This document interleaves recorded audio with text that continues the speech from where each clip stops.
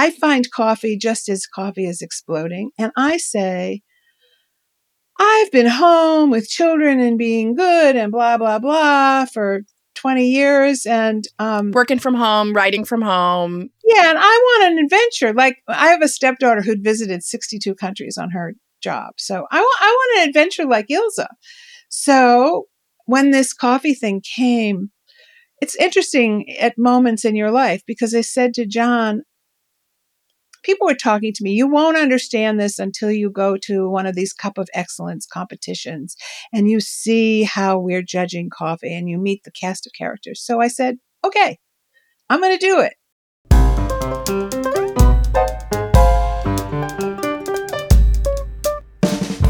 Welcome to Modo di Bere, the podcast about local drinks and local sayings. I'm your host, Rose Thomas Bannister.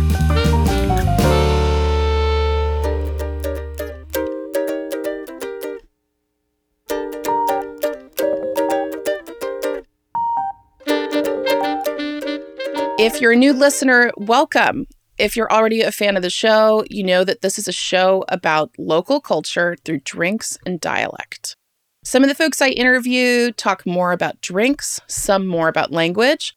I'm quite sure today's guest has a lot to say about both. Michaele Weissman is an author and writing teacher based in Chevy Chase, Maryland. She has published 4 books and hundreds of articles. In August of 2023, Algonquin Press published her literary memoir, The Rye Bread Marriage, in which she tells her husband's family story and explores his obsession with Latvian rye bread while pondering the nature of long-term marriage. Her previous book, God in a Cup, is widely credited with putting the specialty coffee industry on the map. She is the co-author with Deborah Prothrow Stith of Deadly Consequences, an examination of teenage gun violence. A History of Women in America, which Michaele co-authored with Carol Himowitz, has sold 250,000 copies and is still in print 4 decades after publication. Michaele has been married for 40 years to John Mangalis, an emeritus professor of electrical engineering, who owns Black Rooster Food, a small company that markets authentic Latvian rye bread. If you heard season 2, episode 7 of this podcast, my interview with rye grain advocate Avery Robinson, that is the bread I was tasting during the episode and raving about. Michaele, welcome to the show. Thank you, Rose. It's a pleasure to be here. Before we dive into the interview, I want to mention that you can support Modo di Bere on Patreon and unlock exclusive bonus content. Find out more at patreon.com/Modo di Bere. There's also another way that you can support the show for free by leaving a 5-star rating for Modo di Bere on Apple Podcasts and writing a review. This really helps people discover the show, and I love to hear your thoughts about the podcast. Michaele, I already know we have so much to talk about, from writing to Latvian poetry to traveling to research the history and culture of food and drinks. I have so much to ask you about the Rye Bread Marriage, but let's start with your book that's about drinks. I love the title. Why did you call your book God in a Cup? We call it God in a Cup because I was at a coffee competition in Panama where the coffee guys and the judges were extremely excited by a recently discovered coffee cultivar. And I literally heard one of the judges say, although I am not religious, when I first tasted this coffee, I saw the face of God in a cup. And so there you have a title for a book that then everybody thinks is about religion, but what can you do about that? But that coffee, which is called geisha, just took the coffee world, the specialty coffee world, by storm. And it took a trend that was building and that people all over the world were getting excited about.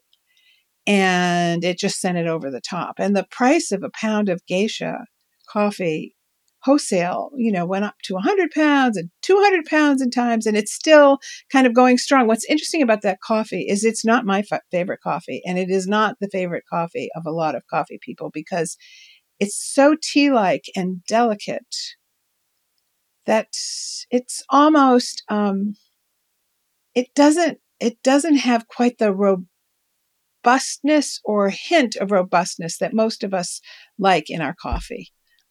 But it certainly was the right coffee at the right moment. And that coffee changed the world, I would say. Tell us about traveling around and doing this kind of agricultural reporting that you did for the coffee book. Right. As a New Yorker girl who knew nothing about, whose parents grew tomatoes in the suburbs, but that was about it. Well, the real story is, so when I started writing about coffee, the writing business was changing. I was a freelance journalist. I had written for all kinds of places, the Wall Street Journal and the New York Times and the Washington Post and blah, blah, blah. About how long ago was this? Okay, so I started writing about coffee in 2006. Mm-hmm. And as I started writing about coffee, our son was off living his life. I was a free woman. And what really happened is that I had to specialize. I was encouraged to specialize, and because that was the nature of the business as it was changing. And so I picked food because I had been a home cook and obsessed all my life. So it was kind of a natural. And I started writing stories about food for the Washington Post which had a new food editor, and she was looking for writers. So there was we came together there. And my best friend said, in my office, she was working at the Wall Street Journal, people are sneaking up to the executive office to get better coffee. And I went, like a story. So I wrote a piece called The Upscaling of Office Coffee. And it is a cliche, but I fell down the rabbit hole because I started interviewing the young. They were then about the age that you are now. They were in their 30s, and they were sort of young dudes who'd come out of the barista world, and they were changing the nature of the coffee business. And also because of modern communications, you didn't have to have a big, fat, juicy, rich company buying coffee. You could take your backpack and get on an airplane and go talk to a farmer or a farmer's cooperative and buy coffee. Okay. So I find coffee just as coffee is exploding. And I say, I've been home with children and being good and blah, blah, blah for 20 years. And working from home, writing from home. Yeah. And I want an adventure. Like, I have a stepdaughter who'd visited 62 countries on her job. So I want an adventure like Ilza. So when this coffee thing came, it's interesting at moments in your life, because I said to John, people were talking to me, you won't understand this until you go to one of these Cup of Excellence competitions and you see how we're judging coffee and you meet the cast of characters. So I said, okay, I'm going to do it. And I wrote to I talked to my editor at the New York Times. She said, we're not paying you to go there. Yeah. But if the story's good, we'll take it. Yeah. And I went, okay, all right, I'm going to do that. And so I get on a plane. You get an airplane ticket. And this was a really adventurous kind of travel, because I'm going to, the high up mountains where coffee is born and is grown and where these competitions are.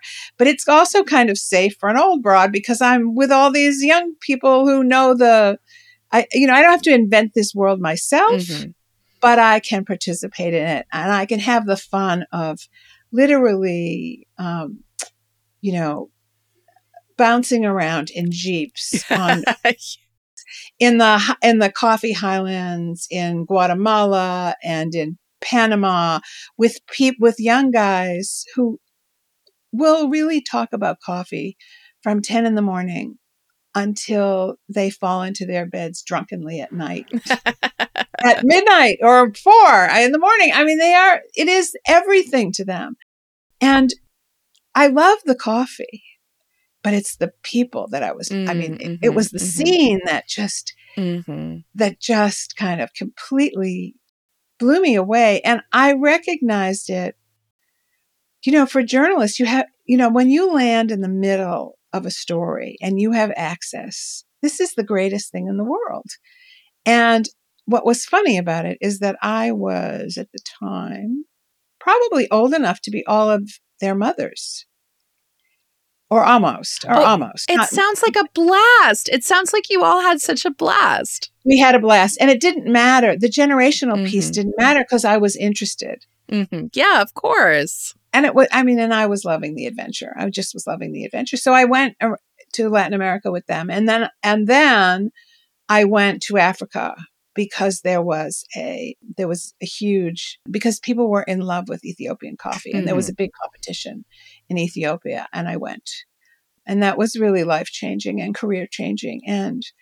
But it was, I don't think I've told this story on air before, but what actually happened is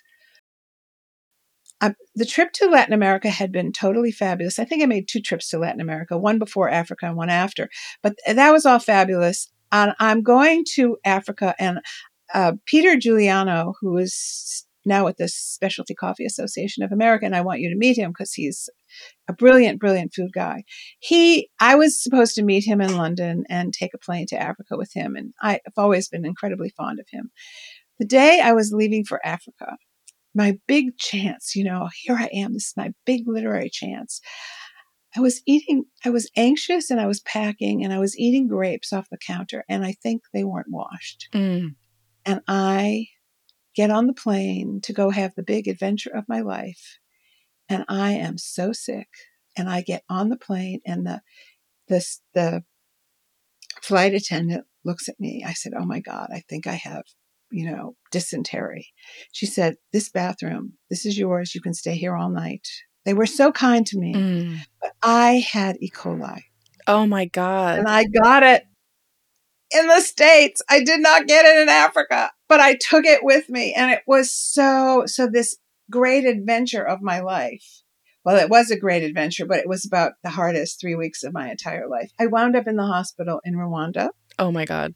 But you see, in Rwanda, they know a lot about diarrheal diseases. But by the time I got in London, they totally mistreated my illness. They said, "Oh, it's nothing." I said, "No, I'm bleeding." No, it's nothing. Well, it wasn't nothing, but they understood in Rwanda. But by the time I got to Rwanda, I had been sick with this for, I don't know, 5 or 6 days. And my gut was completely ruined. I mean, I was destroyed for months. But, here I am. I'm in Africa and I have a story and I am, gosh darn it, God damn it. I'm going to follow that story. And I did. And I got the story and I got the book. I mean, there were no second chances. The publisher was waiting for a book. So there's a funny thing about this hunger for adventure, because sometime later after the book came out, Peter said to me, "Michael, you're famous among the coffee guys, and not just because you wrote the book." He said, "You're famous because you're the woman who went to Africa, got horribly sick, got E. coli, which can happen, got this horrible intestinal disease and toughed it out." And so, me, I never really thought of myself as toughing it out, but I guess I did. And so, I'm famous in coffee land. So. Oh, I love this story. I love this story, not because, I'm so sorry that you ended up getting sick, but to hear about this setback and just your sense of just going for it and seeing something that was going to be cool. And you're like, "You know what, I'm going to do this. I'm just going to get on the plane." Yeah. And you can't, that's the thing in life. I mean, you get to these points and am I going to weenie? Well, there was no chance I was going to weenie out. But I was in Ethiopia in the hotel and I'm going, "Oh, this conference is nice, but this isn't what I came to Africa for." And I'm still sick as a dog, but I hear that people are driving up into the highlands to go to the coffee, to go meet coffee farmers. And I said, "Can I come with you?" Nice. And I just, I got on yet another Jeep that what you realize in coffee world, the roads are so bad. The road, it was an amazing adventure.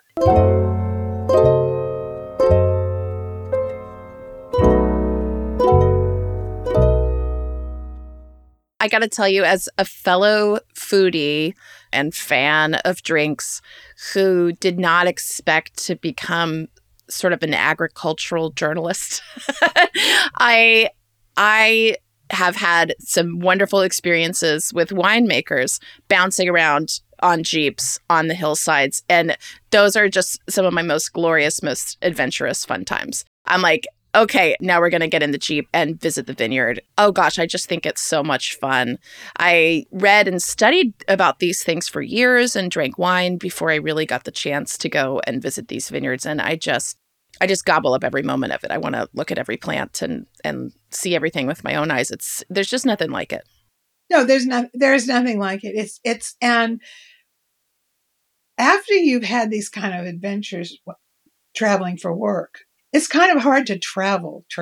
I mean, the old fashioned way where you're going like from one site to another, because when you have the privilege of, people open doors and they invite you into their highly specialized worlds. And these are really gifted, passionate people. Mm-hmm.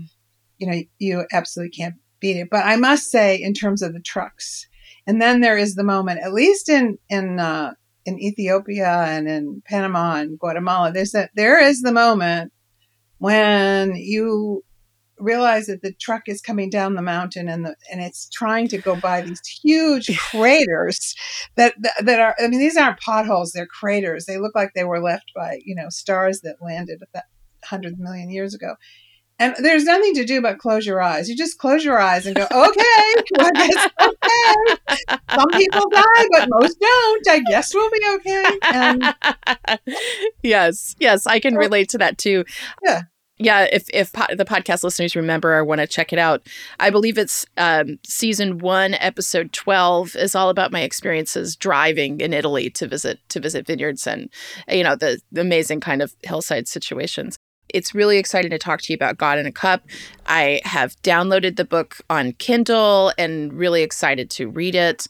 Before we talk about the Rye Bread Marriage, I just want to ask you, how did your experience of writing God in a Cup and having those agricultural experiences change the way that you drink coffee? Oh, I mean, like, what were you drinking before? Oh, I was drinking this local Washington stuff, which I thought was good. It's called, I won't badmouth them. Sure. It's a local roaster, and that's what I was drinking. And I would tell coffee guys how great it was. And they would say nothing, the way I say nothing when people tell me how great their coffee is. And it wasn't coffee that interested me. It was, it was hot water with Ritalin, actually, in those days.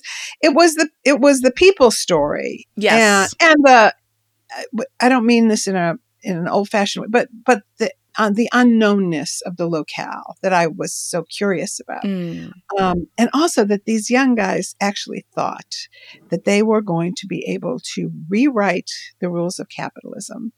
And they were going to be able to ensure that the coffee growers got adequate money, that it didn't all go to middlemen. Now, have they been successful at that? You guess.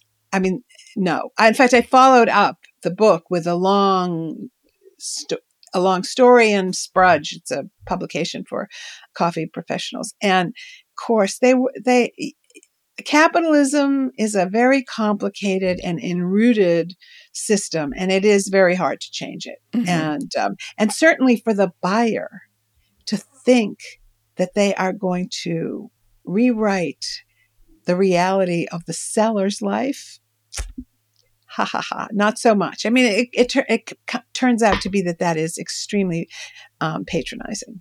Mm-hmm.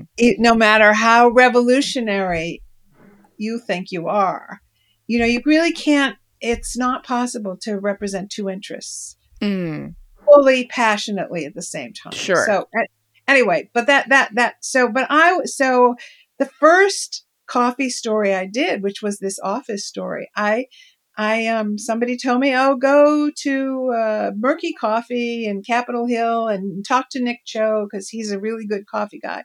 And I went there.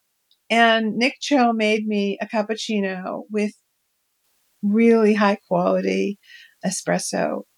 And it was like I saw God in a cup. I mean, not quite as elevated as that, but it changed me forever. Yeah. And I'm a journalist and I have a pretty good palate. I bet you my palate's probably not as good as yours. These things can be learned. No,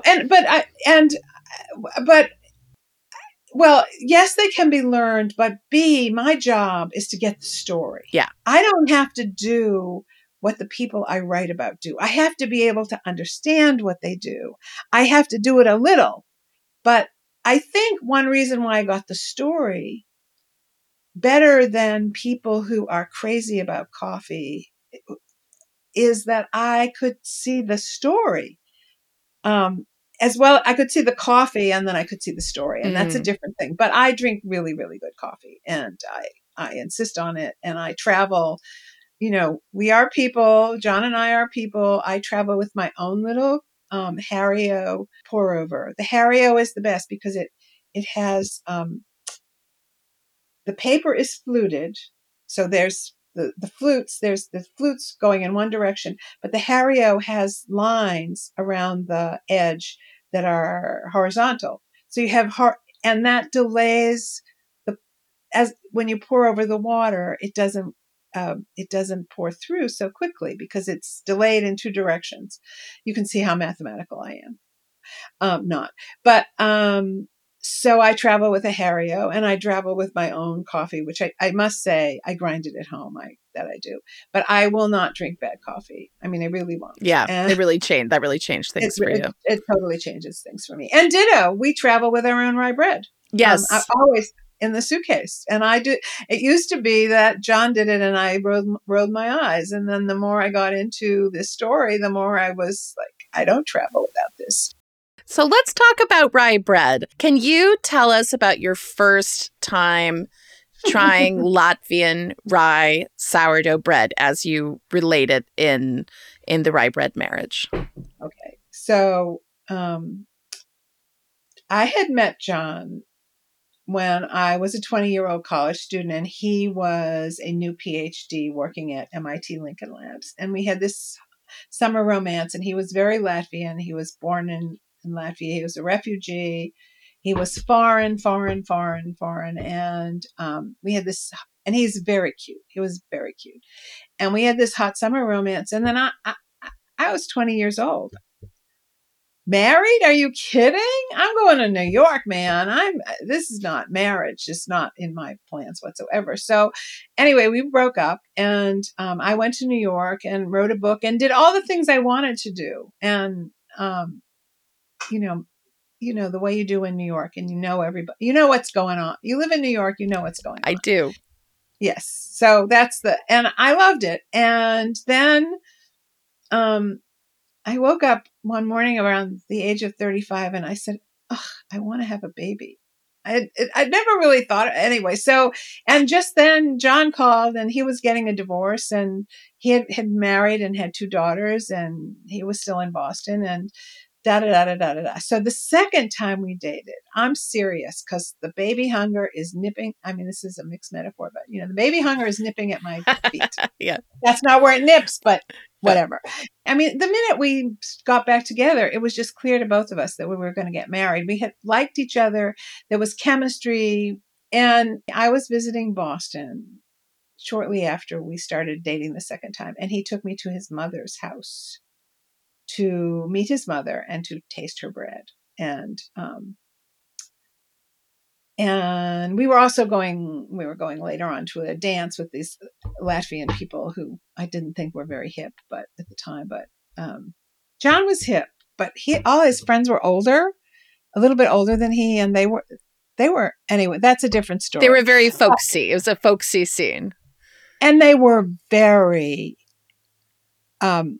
so they definitely, because of this is during the reign of the former Soviet Union, and they were desperate to reestablish their home country. And they were, the way some exiles are, they were more Latvian than Latvians in Latvia, because Latvians in Latvia are Europeans. Mm-hmm. Okay. Anyway, so I meet my mother-in-law. She's this little creature with stockings rolled at her knees, literally, and eyes that are so intelligent that, I could have run out of the room screaming with fear because this lady wasn't going to miss much. But she had made the bread and she made homemade borscht with meat. So we sit down for dinner and they serve me a piece of this bread, and she doesn't have a baker's oven. She lives in a small subsidized apartment for old people in Newton, Massachusetts. So you can imagine the quality of the oven. Probably if it went up to 325, it was a lot. And Not so good for bread baking. Yeah. not so good for bread baking. And the bread was gray instead of this beautiful black crust that we love so much, or I love so much now. And it was made in a form because it wasn't hot enough to, cohere as a beautiful Eastern European loaf that has the marks of the baker. And anyway, and I take a bite and I'm profoundly underwhelmed, and but I look at these two and I look at this guy and I look at his mother, and a lot was required of me at the moment. And as you might have noticed, that I am up to the task of talking. And so I just went into a operatic aria about how fabulous this bread was. And oh my God. And it went so well with the soup, and it was sweet and it was sour, and it reminded me of the forest floor and mushrooms. Oh my God. But You were lying. I was lying because I didn't like the bread. I didn't understand the bread. And it's like you can't, food is a vocabulary. Food is a vocabulary, and you have to not just open yourself to the taste of one food, but if you're really going to get it, you have to understand the vocabulary in which it's spoken.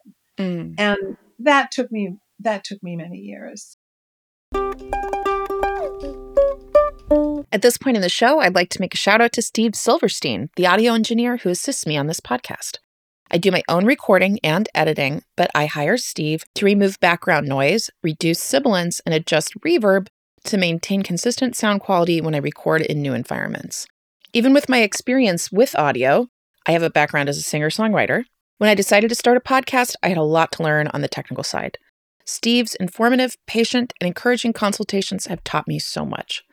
I knew audio quality was going to be a priority for me, and I feel so lucky to work with Steve. If you have a podcast or are thinking about starting one and you're looking for some help, I hope you keep Steve Silverstein in mind. And if you're a musician or have other recording needs, he's also a wonderful recording, mixing, and mastering engineer for some of my favorite artists. You can reach or recommend Steve from his Instagram, steveco.worldwide, and give him a follow to see his posts for Weird Gear Wednesdays. Again, that's on Instagram, steveco.worldwide. After the Soviet Union collapsed, John started ordering rye bread from Latvia. And this was a whole different thing. I mean, this bread is a work of art the way a baguette is. I mean, it's a magnificent thing, and it's a folk. It is the apotheosis of Latvian peasant culture. Mm. And there's 1,000 years of love and skill in the making of it. The number one baker in Latvia, Laci Bread, the owner of that company his parents had been rich farmers who lost their land. The Russians seized their land and turned it into a collective farm.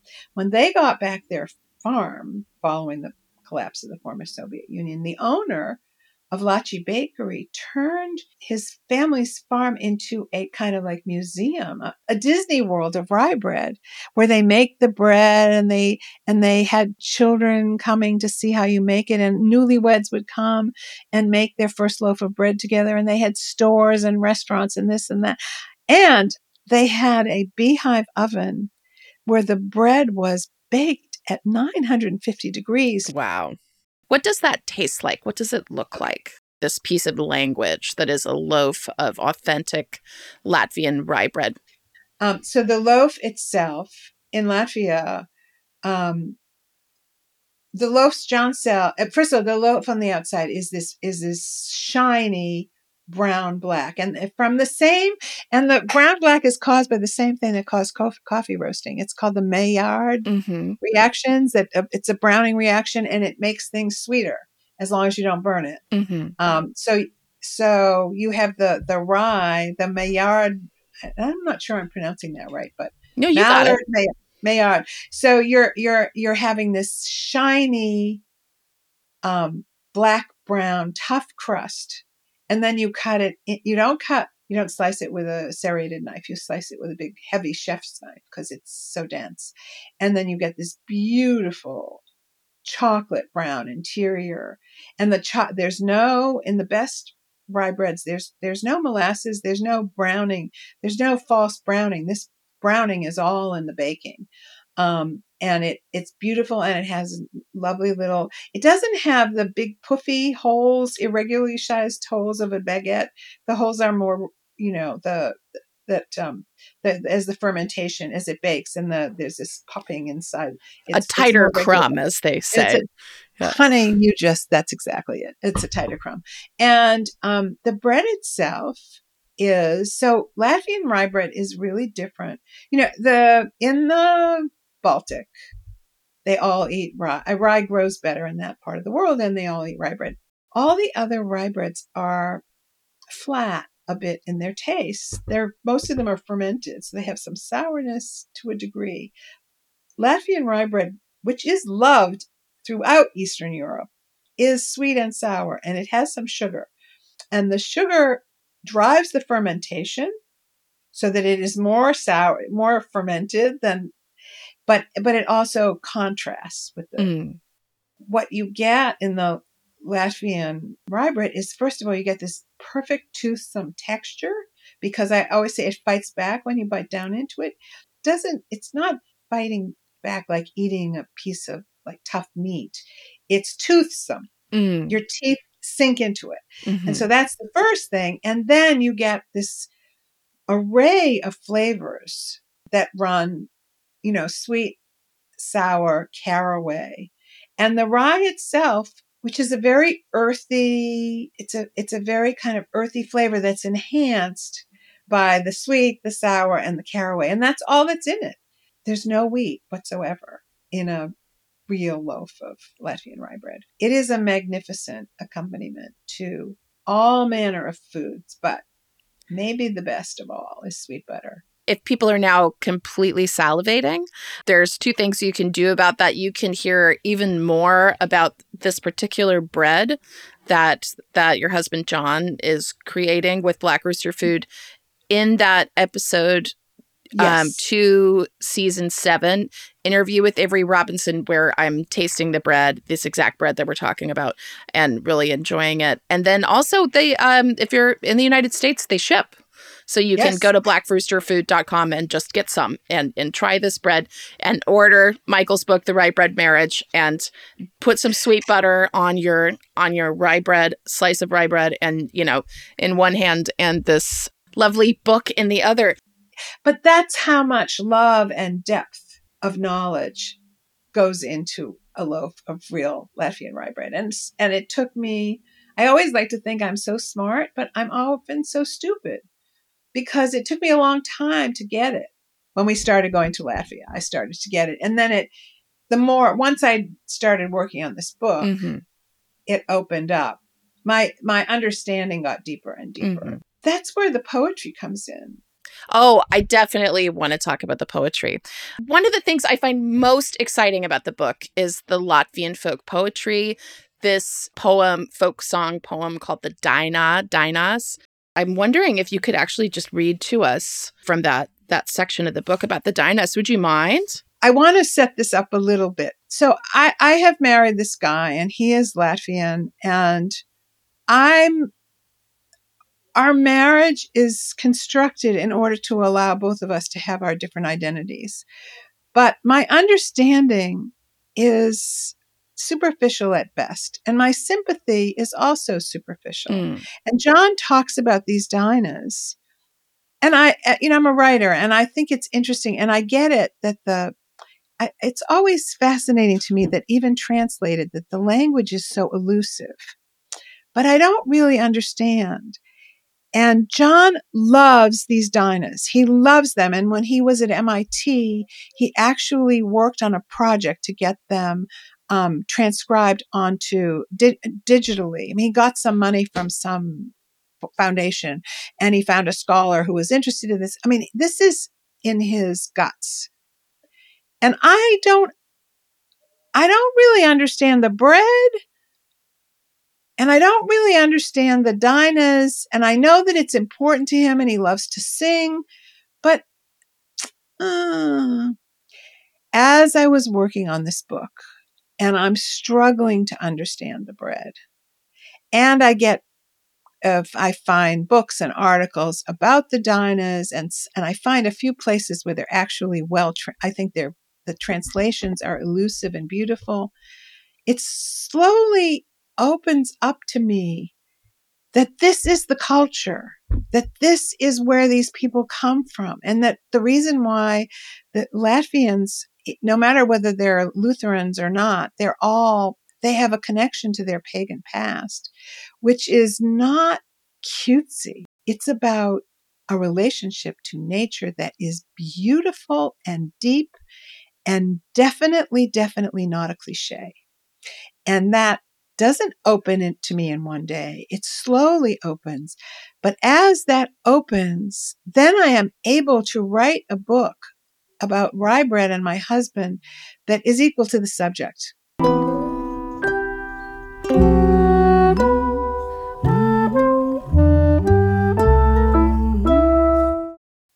And that's absolutely and no one, Rose, has understood. I think most people read the book and they want to read the parts about the marriage and when we were having fights and all that, and sort of like those are great. Those are great. But yeah. Right. But you understood this because of your being so embedded in language and poetry and stories. And it's very touching to me that you're not Latvian, but you get the universal. And it's very beautiful to me. So I can read the dinas that John loves so much and quoted so often are 4-line poems, often sung, often referred to as folk songs, that describe the life cycle of Latvian peasants. The seasons passing, young people marrying, old people dying. Some dinas are hundreds of years old. Some are thought to be much older, although scholars find it difficult to assign dates, since no one systematically wrote down the lyrics until the end of the 19th century. That's when a generation of young rebels began thinking about dinas as, and this is a scholarly term, vehicles of memory, expressing their hunger for political independence, autonomy. One scholar explained the historical importance of the dinas, writing that, quote, folklore served to create a national consciousness and pride. This sentiment helped fuel the Latvian independence movement. The hero of this movement, Krišjānis Berons, in the hope of instilling pride in the hearts of his countrymen, helped launch a campaign to collect, study, and eventually publish folk song lyrics. Berons appealed to women in rural areas, asking for their help in particular, because it is they who led the singing of folk songs during seasonal celebrations, and it was they who most cherished these short verses in which so much meaning was enfolded.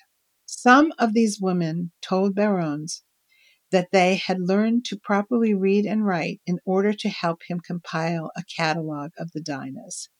Thousands of correspondents, men as well as women, sent him over 250,000 of these short poems. Today, there are over 1 million on file at the National Library in Riga. Berons believed the folk songs express the spiritual beliefs of the Latvian people. They are, he wrote, the vessels of their soul. Want me to go on? That is beautiful. That is beautiful. I would love for you to just read a couple of the dinas themselves. 2 folk songs describing rye cultivation and rye bread were among John's favorites.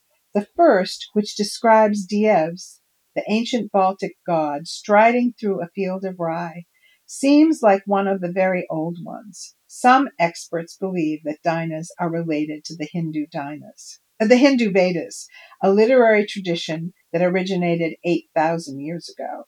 The Diev's Dina describes in symbolic terms the time when rye, a fast replicating grass that evolved in the Middle East, spread across northeastern Europe. This event occurred thousands of years before the first Veda was composed.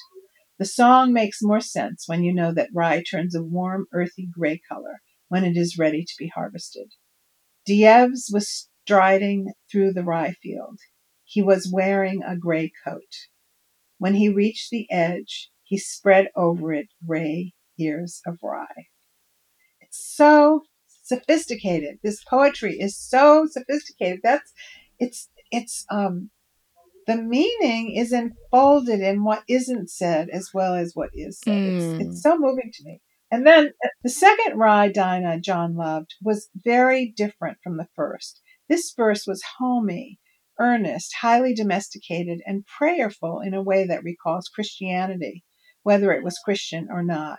Though Lutheranism has been the established religion in Latvia for 500 years, many Latvians, Christian and non, cling to pagan ideas and a mystical understanding of the natural world.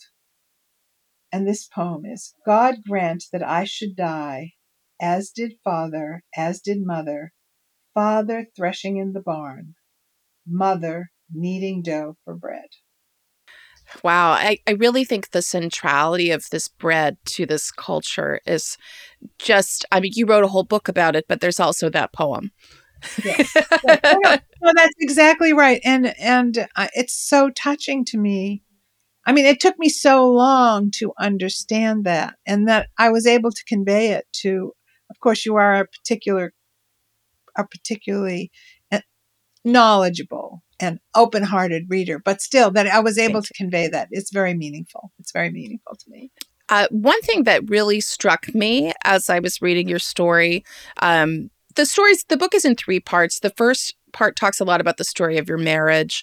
The second is the stories of your husband's childhood as a Latvian war refugee. And the third shares more of your rye bread research and also talks about your own family history through the lens of rye bread. Going back to the first part of the book, you do hilariously present both of you as such kind of stubborn characters. One thing that I find really touching is that you sort of kind of refuse to learn Latvian.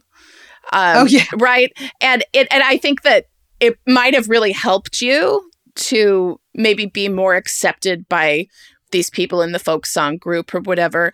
But in the end, you actually use your gift of language to go to Latvia and learn all about the Dinas.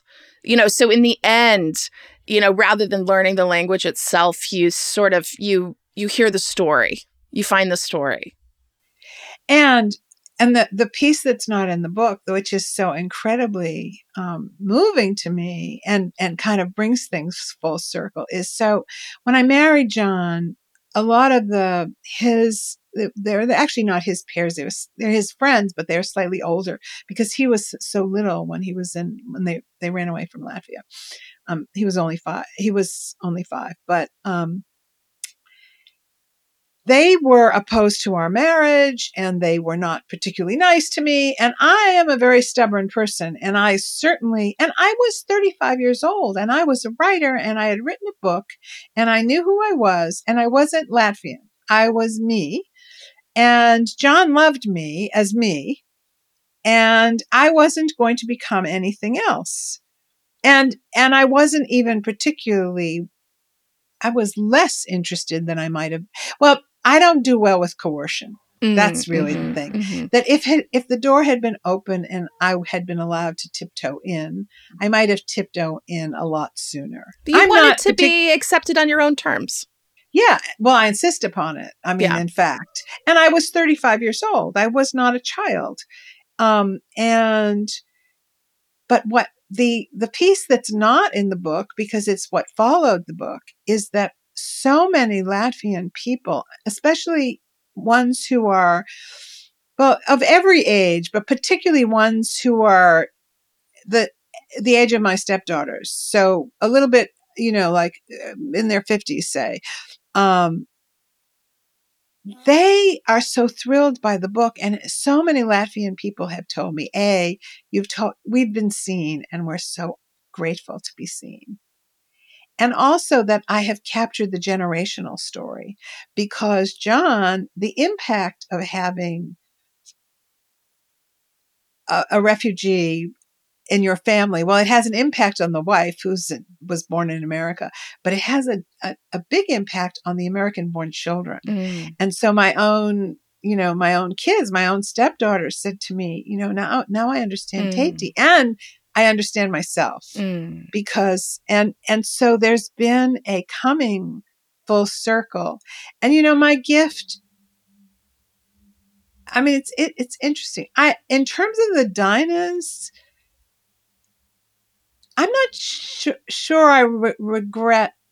I mean, linguistics isn't my gift, but something else is this capacity to go deep and to think about something for a long time until it opens itself up. I think that's my gift, and that's what I was able to do. And so that would have been better. I mean, would that have, if I'd learned Latvian, if I'd really learned Latvian, of course it would have been better. But if I sort of learned Latvian the way I learned Hebrew for my bat mitzvah, it wouldn't have made any difference, because you have to enter a language, Yes, to understand the poetry. And I think I understood it the way I understand things, which is I found the ideas that underlay it, and I thought about them a lot, and then it opened up to me. You would have learned Latvian. Well, I mean, I say that in a loving and a good way.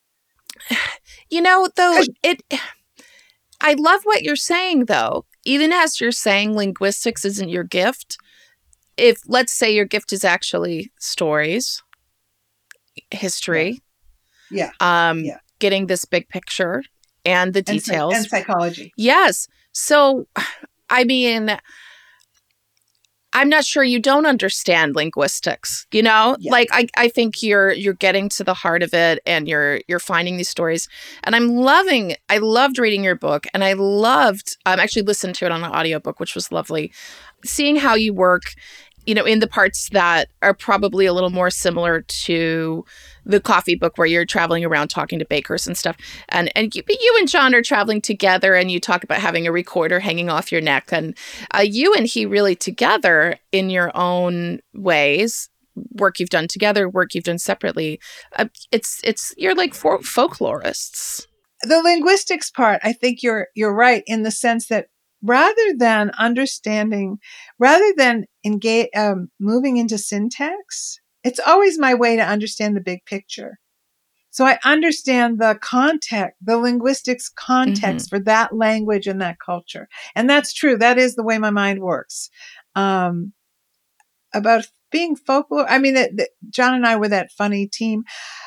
I became a folklorist because using the traditional techniques of journalism that I used for the coffee book didn't work. It didn't produce the coffee book at its best. And I was they gave me 10 months or 8 months to write it. And the end is a little rushed, but the best parts of that book, it's narrative nonfiction. It's, you put yourself in the story, and then and if the story is interesting and the people are interesting, you report what happens. And if you're a good reporter, you get something juicy, and especially if you have a sense of humor. But when I tried to do that and writing about rye bread, it was not very interesting. It wasn't deep. And what I always say is that I could capture the specialty coffee industry is a new industry with maybe 100 seminal figures. And I literally followed around the three people thought, people in the industry thought were the most creative and wacko and interesting. And I got a story. But you can't do that with the history of bread. It's way too broad and way too embedded, and not in the first bread products have been now found in 30,000 years ago in several different archaeological digs in Europe. I mean, and so we're talking about the history of the entire world. Mm-hmm. And you can't get that journalistically. I had to, first of all, I had to realize I wasn't writing about bread. I was writing about rye bread. And then I had to admit to myself, I am not a baker, and I'm not even interested in becoming a baker. I'm always interested in meaning. So that's what I went after. And I just kept working it and working it. And the Dinas really were, and the Dinas and the scholarship around the Dinas they opened doors to me to go more deeply. Mm-hmm.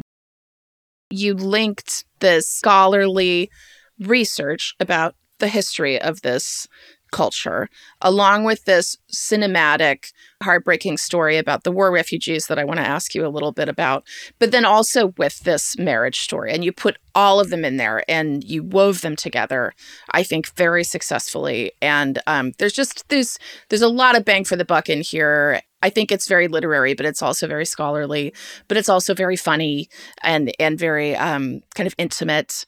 Yeah, it's an amazing book. I can't wait to see what you do next. Oh my God. Well, thank you.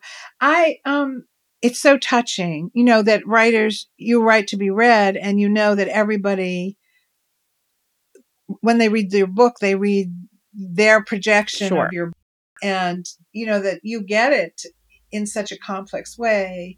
Well, it has made me fall in love with you. I'll follow you anywhere, Rose. I mean, yes, really. Well, maybe we should go on an adventure together, I think. I would say that this book coming out has been extremely rich experience for me in all kinds of ways, and especially with how Latvians and Latvian Americans, and they understand the different levels of the marriage. They understand the price people pay for being refugees and how that plays out in our marriage and in our family. Tell us a little bit about that story in part 2 of what your husband experienced when he was 5 years old. So John was born, I always say, a minute before World War II started. He was born in February. He's older than I am, and he was born in February of 1939. And in a few months later, the Germans invaded Poland, and and all bets were off. And so first the Russians invaded Latvia immediate at the very beginning of the war, and then they retreated because the Germans, who originally they were allies, the Germans attacked and the Russians retreated, and then the Russians came back.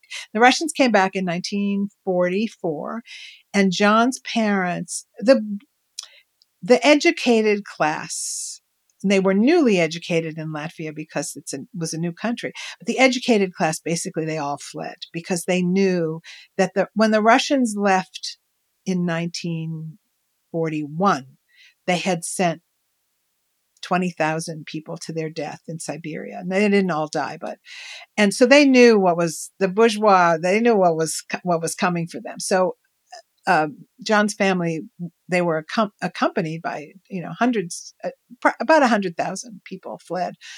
But John's family fled, and they fled. And this is the first thing I knew about John when I met him when I was 20. They fled west to Hitler's Germany, and I'm going. I mean, I studied history. I mean, I understood why they went west, but part of me, you went towards him. Who are you? And I knew that. I mean, they were never, they weren't complicit. Blah blah blah blah blah. But it's like, you went west. So anyway, that sort of, and so I actually explained how that happened. And they went west to escape the Russians, and they went west as the Germans were also fleeing because they too were running away from the Russians. And they went first to the Sudetenland, but John's mother was a pharmacist. And when the war broke out, she had stockpiled medical supplies. And I always get the name of this kind of alcohol wrong, but But anyway, it's basically 100 proof alcohol that has medicinal purposes. But if you cut it with water, 50-50, it makes vodka. And which is more precious than gold during wartime. And so she had stockpiled all this stuff. And when they fled, they took a train to the Sudetenland. That was their first, and they took their big suitcase, with their crates, and they had all this stuff. And they basically bribed their way, were able to bribe their way across Europe. They went to the Sudetenland, and then the Sudetenland also fell to the Russians, was falling, and they had to flee again. And they made it. They took a train across Germany. I think I think that my mother-in-law's vodka was a big help, but they got themselves, a bunch of Latvian families got themselves on a cattle car. Get this, a cattle car. You know, we know that these cattle cars had gone east with human cargo, but so there's empty cattle cars. The cattle car is attached to a coal train that the Germans are moving across Germany because they don't want the Allies to catch it and to get their hands on it. And they go across Germany on a train as Germany is burning, literally burning. But somehow they make it. And they head towards a southwest corner of, of Germany where there's no, where there's no military, nothing of value to bomb. It's a rural area near Lake Constance and near the Swiss border and the French border. And when Germany falls, it becomes the French zone. And so John's family spent 5 years in the French zone. So here's this little kid born in Latvia whose nanny spoke German. He already speaks Latvian and German. And then he grows up from the age of 5 to the age of 10 in the French zone, speaking French at school, but living in a village. I am not exaggerating. There are 12 houses in this village, and it looks like it came right out of the Grimm's fairy tale. I have never seen a place so remote. Adjacent to that tiny village is a larger village where, in fact, there were many Latvian families. But John's family is living really not just in the 19th century, maybe in the 18th century. There was electricity. There's no bathrooms. It was so, primitive. For the first 25 years of our marriage, I didn't understand that John's experience as a refugee is actually very different from the other Latvian refugees who were in the English zone or the American zone, or God forbid, if you were in the Russian zone, when the war ended, they sent you back and they killed you. So, but he had a most unique childhood. And that's so my theoretical physicist husband, who is Latvian and who loves rye bread, is also partially, he's like a creature from another century. John never had a toy that they didn't build themselves. It's sort of unimaginable. And what's fascinating is how unimaginable it is to his children. And that's why my writing the book, I think, for the family, it opened up, oh, that's why he's so strange. He's not strange. I mean, he's a very devoted and loving person, but he's also strange, as are we all. But there are so many people with an immigration story or a refugee story who can relate to this tale or the descendants of someone with a story like this, with the effects on the family, with these things that are hard to understand, with these stories that take uncovering. And also, I think, sort of the absurdity and the close calls. It's really a riveting account in part 2 of the book. I really hope someone makes a movie out of it. It's a really fascinating story.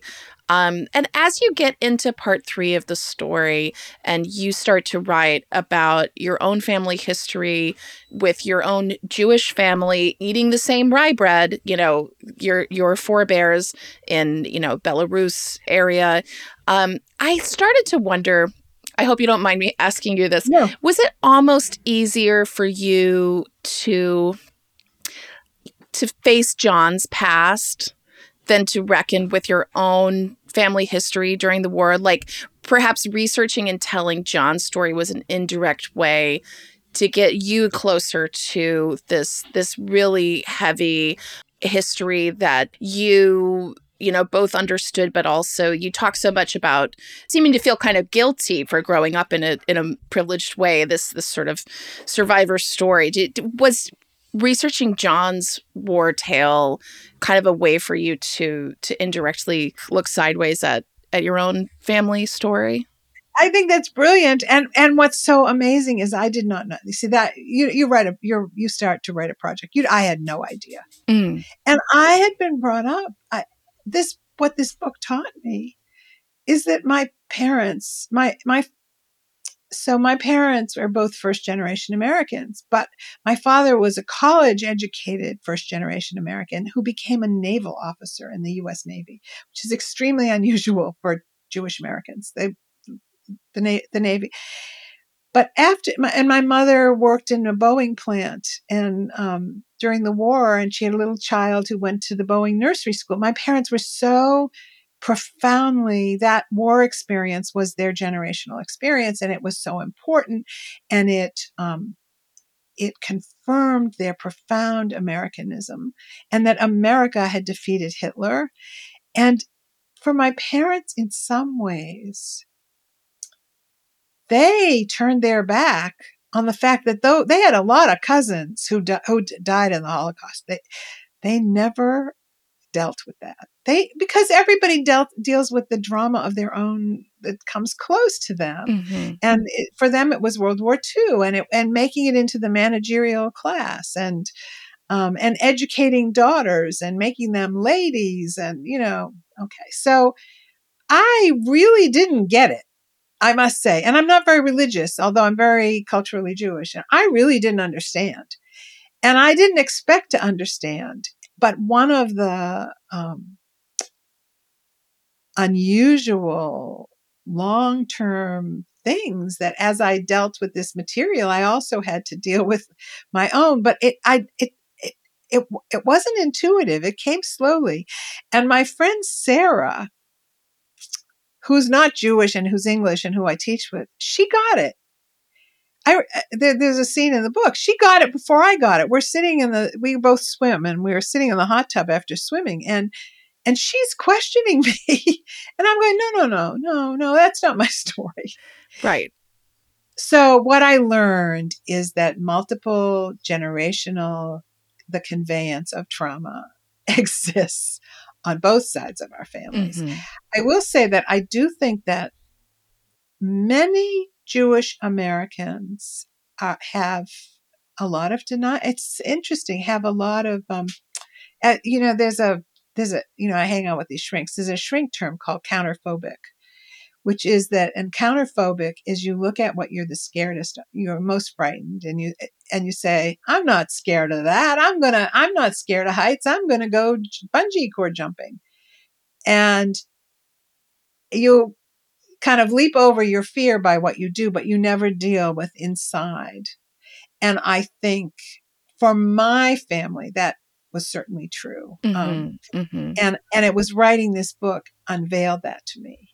And there are other Jewish people who had relatives who fled in the 30s. And I mean, there are very many different American Jewish stories around the Holocaust, but that was ours. And so, yes, the book, as books will, the book led me to a confrontation with John's past and with my own, that I was really surprised.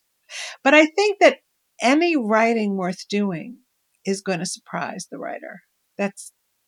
in fact. I really appreciated how you let that kind of hang out in the last part of the book.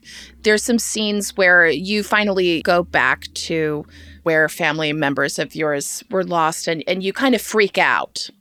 And Right, I did, yeah, and yes. after we've read this incredibly cinematic, tightly researched, poignant account, and then we go back into the voice of the first part of this book with this bracing honesty.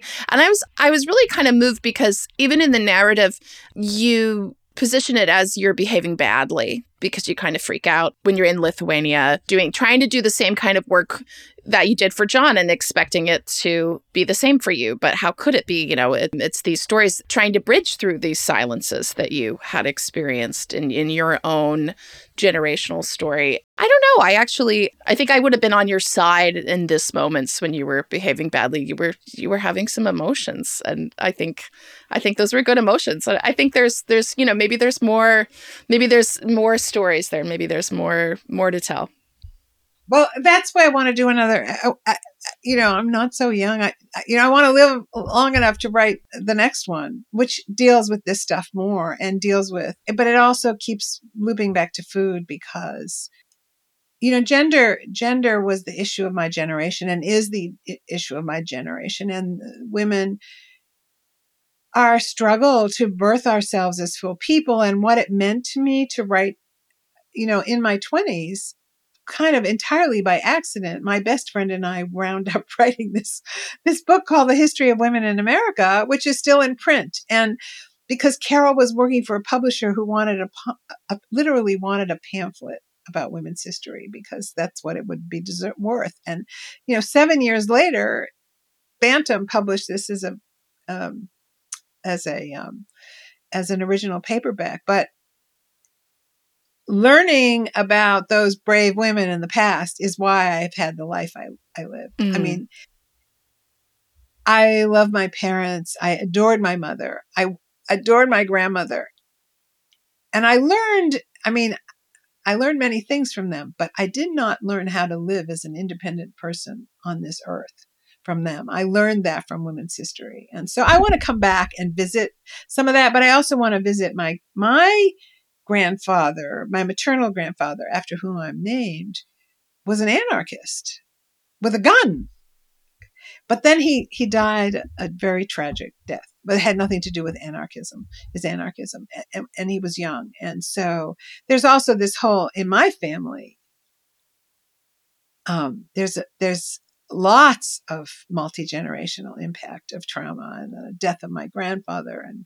But so I want to kind of cozy down with that stuff. I'm going to start a Substack. I'm here by 2024. I'm starting as soon as I figure out what that means, because I'm old. I'm doing it, and I'm going to start a Substack, and I'm going to start writing pieces, because writing pieces is the way you start a memoir. You just sign me up for that. I'll be your Substack reader. Yeah. I was really touched when you talk about visiting your Jewish grandmother in New York City and, generally appreciating the grocery stores here. That's something that I can really relate to. There's a really sweet story at Zabar's, which is a famous grocery store in New York City, where you have this hilarious, really sweet story about sharing this rye bread with people coming and tasting it. That is a lovely story. But I just really encourage everybody to get this book. It's the Rye Bread Marriage, wherever you buy books, by Michael Weissman. Can you tell us about your website? Right. So I'm on Instagram and I'm on Facebook. And if you go on my Instagram, there's this little link tree thing, and you can hook up to all the stuff I've written. And you can also find a way to buy the book. And also I have a website that has tons and tons and tons of material. It has all these articles I've written about food over the years. It has this Zabar's chapter. It does, on your website. Yeah, exactly. www.michaelweissmanwrites.com. And so it's MichaelWeissmanWrites.com. Michael Weissman Writes. It's really fun talking to somebody who has been doing for so long, the kind of work that I've just started doing in the last couple of years for wine and just telling stories. Your book meant a lot to me, and thank you so much for coming onto the show. It was a complete and utter joy, Rose. I mean, it's the meeting of the, nothing in life is more joyous than the meeting of the minds. You know, you meet a new person and you listen to one another, and then you find that you're really hearing one another. And it's a gift, and it's a talk about adventures. It's a wonderful adventure. So thank you. To all of our listeners, thank you so much for being here. Wherever you go and whatever you like to drink, always remember to enjoy your life and to never stop learning. Follow Moto di Berry on YouTube, Instagram, and TikTok for even more unique and encouraging drinks and language content.